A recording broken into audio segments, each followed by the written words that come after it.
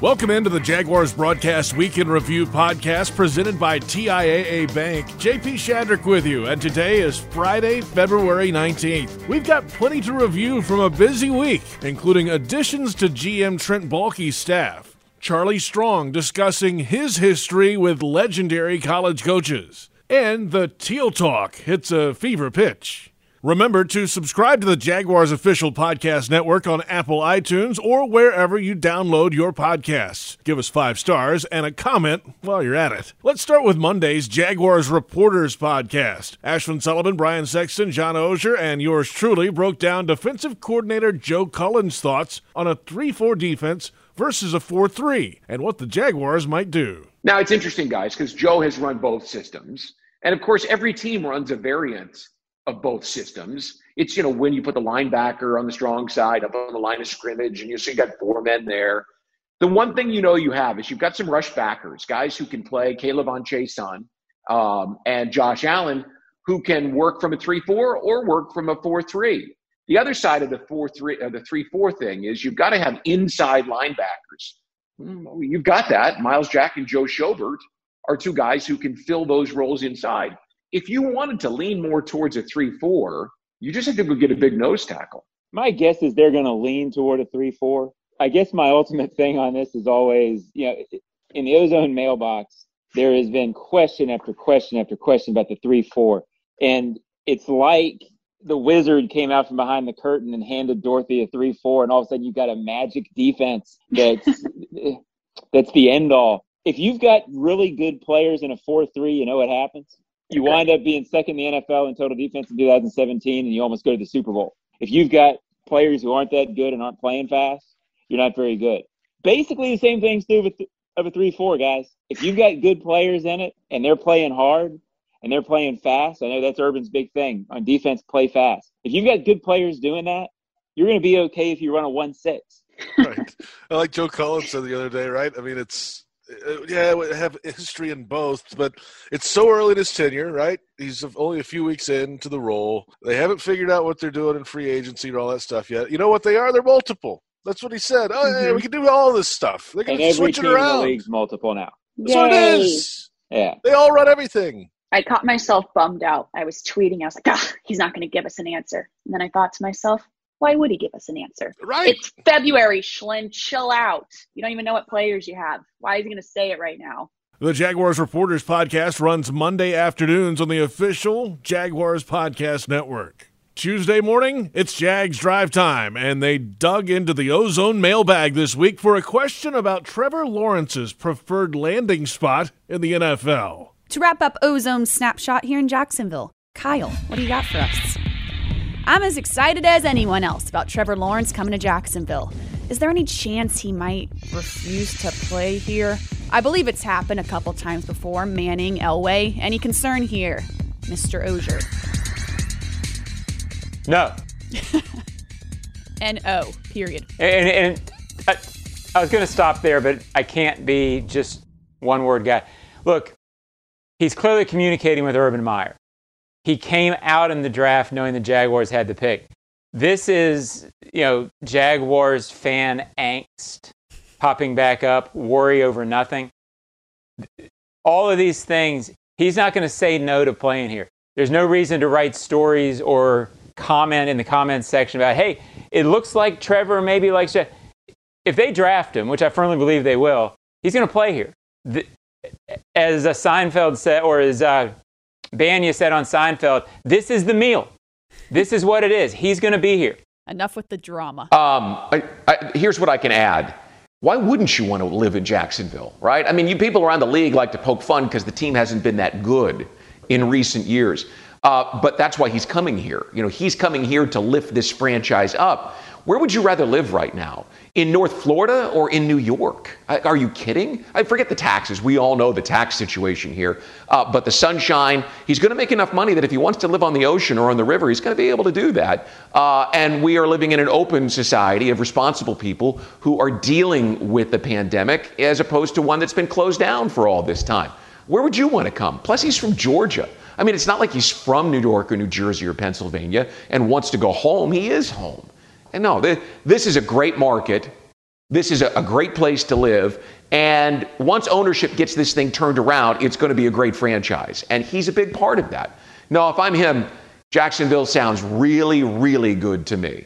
Brian. What? Brian, live on the river. He's going to be able to buy the river. Are you kidding me? He's going to own the river. Now to a member of the Jaguars coaching staff. In fact, the first hire Urban Meyer made was Charlie Strong. He's the assistant head coach and will also coach inside linebackers. Strong has a long history in college football as a defensive assistant, and he had runs as a head coach at Louisville, Texas, and South Florida. He met Meyer back when both were at Notre Dame, working under Lou Holtz, and Strong was an assistant for Steve Spurrier, Ron Zook, and Meyer with the Florida Gators. On the Ozone podcast this week, Strong discussed his history working under some college coaching heavyweights. Mentioned Holtz. You worked under Spurrier. You worked under Meyer. That's starting to be like Rushmore type stuff. How big of an influence? How special is that resume, I guess, if you will?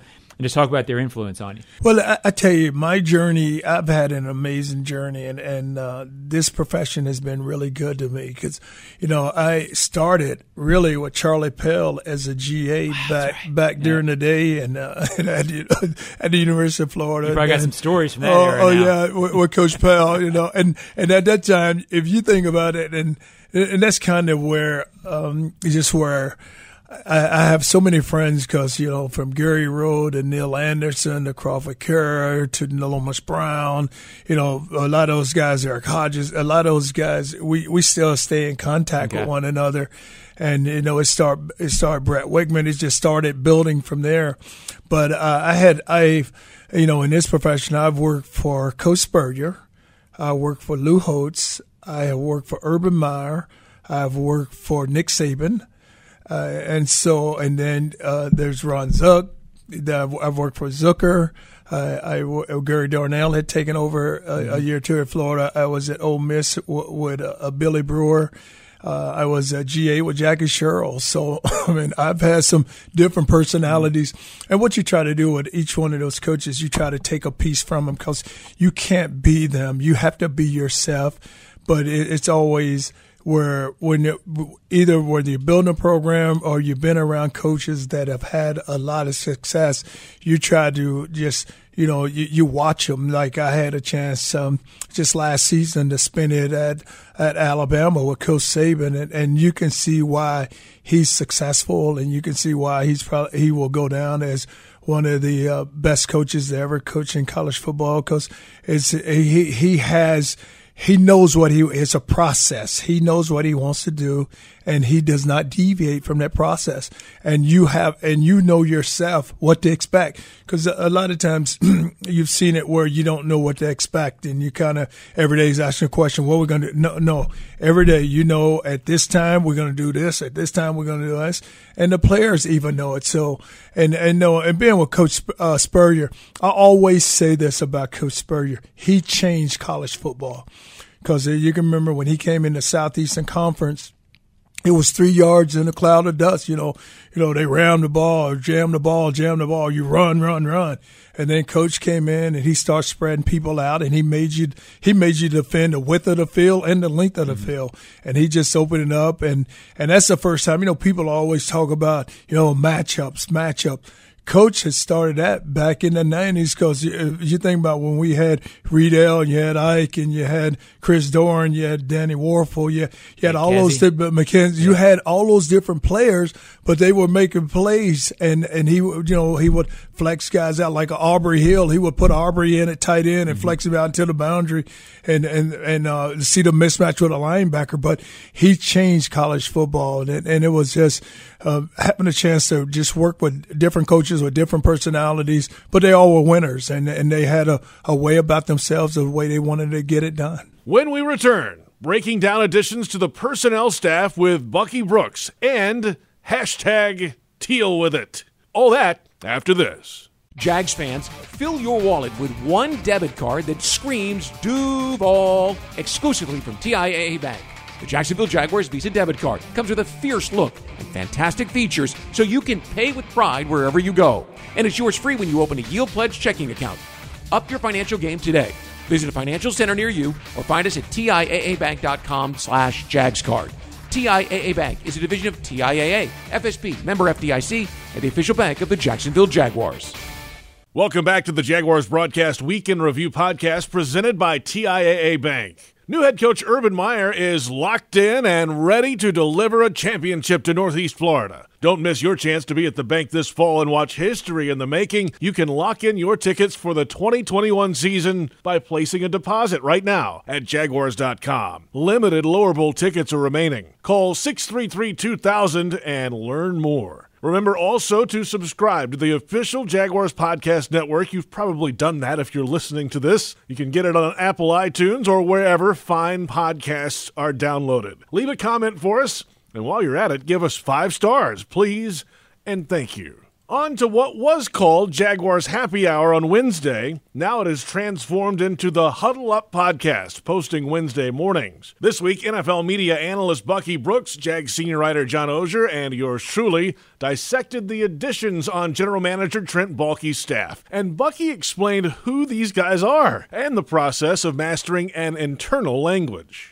Trent Baalke's been a busy man, adding some names to that side of the hallway. Tom Gamble, senior personnel executive. Michael Davis added, a senior personnel executive, was with Baalke at the Jets, and he'll focus on college prospects. Trip McCracken, the director of roster management, 18 years in the NFL. He's the lead contract negotiator. He has been in his past. That'll likely be his role here. And Drew Hughes, a player personnel coordinator. He's been a recruiting coordinator for 3 different SEC schools. What do you know about any of these guys, Bucky? No, really good staff that they're putting together. So Gamble has been with Baalke a few different stops. I think they were together in San Francisco. Maybe I know he was there when Chip Kelly was there. So yeah, so Gamble is a guy who is his right-hand man, a trusted confidant when it comes to building the team and division.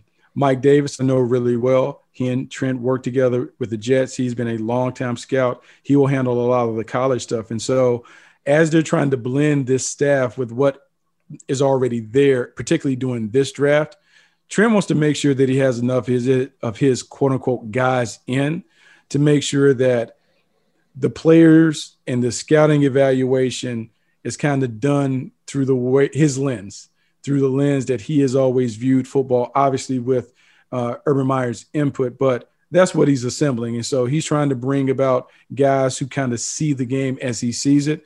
And remember, when Trent was with the New York Jets, that's a Bill Parcells deal. Mike Davis, Bill Parcells deal. So there's a level of toughness and grit and those things that they're trying to make sure that all these players have.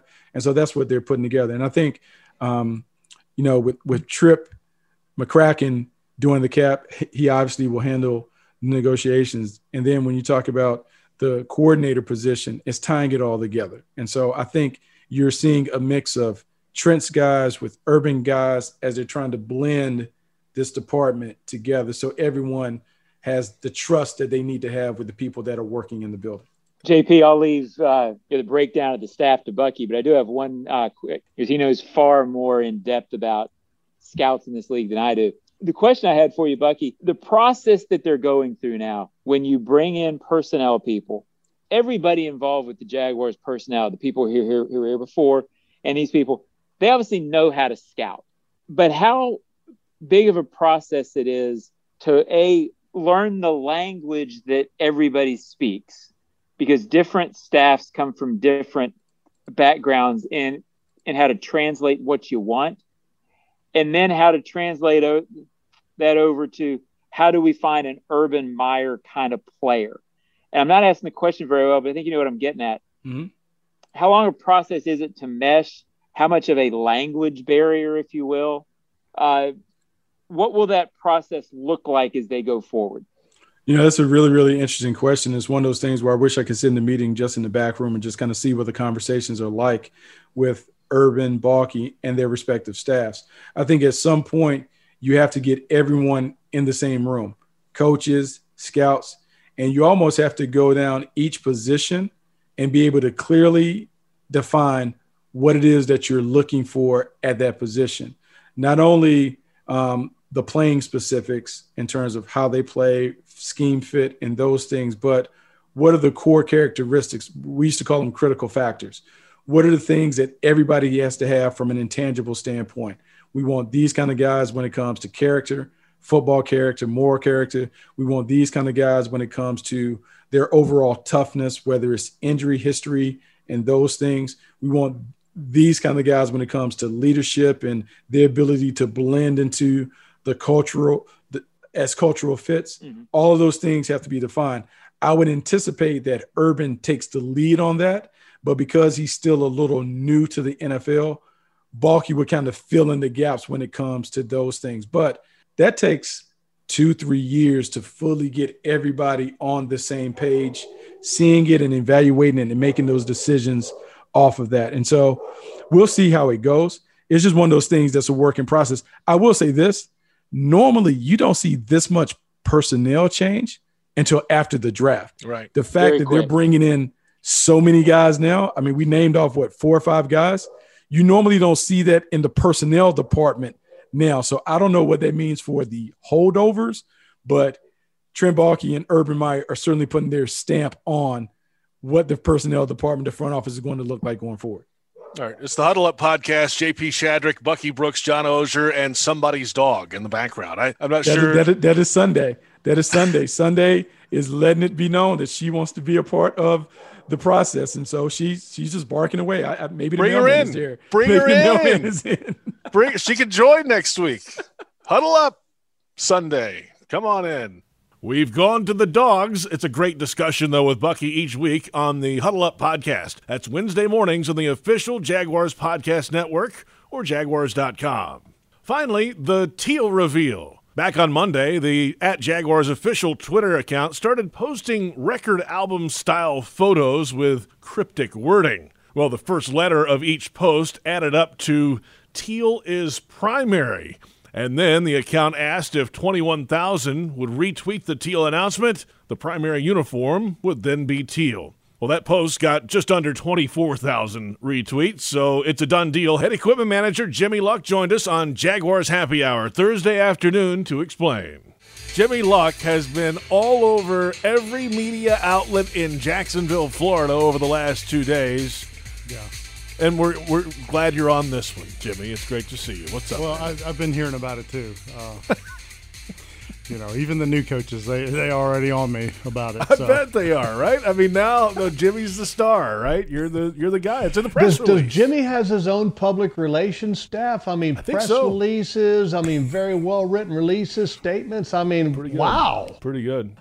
Yeah, unfortunately, I've become the face of the teal jersey, which is not a good. I have a face for radio. Well, there you go. It is something else. I mean, this was really a fan-driven deal, Jimmy. I mean, every Wednesday on Happy Hour during the season, we unveil the uniforms for Sunday. Mm-hmm. You unveil the uniforms for Sunday. But you always get some kickback on social media because people are all over you. Yeah, no matter what I bring out, they don't like. But that's part of it.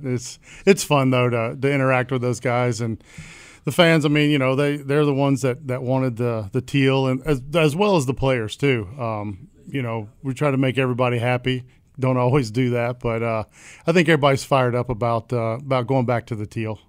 So what would be the combination with the pants? I mean, obviously the teal jerseys, the helmets will stay pretty much the same. So is it a combination with white pants, like going back to the beginning, Jimmy, or might it be some different variations, maybe teal pants, maybe black pants? Yeah, I mean, I would foresee us most of the time wearing the white pants with the teal jerseys, kind of like back in the day. But also, the all teal went over really well, so I imagine us at least doing that once.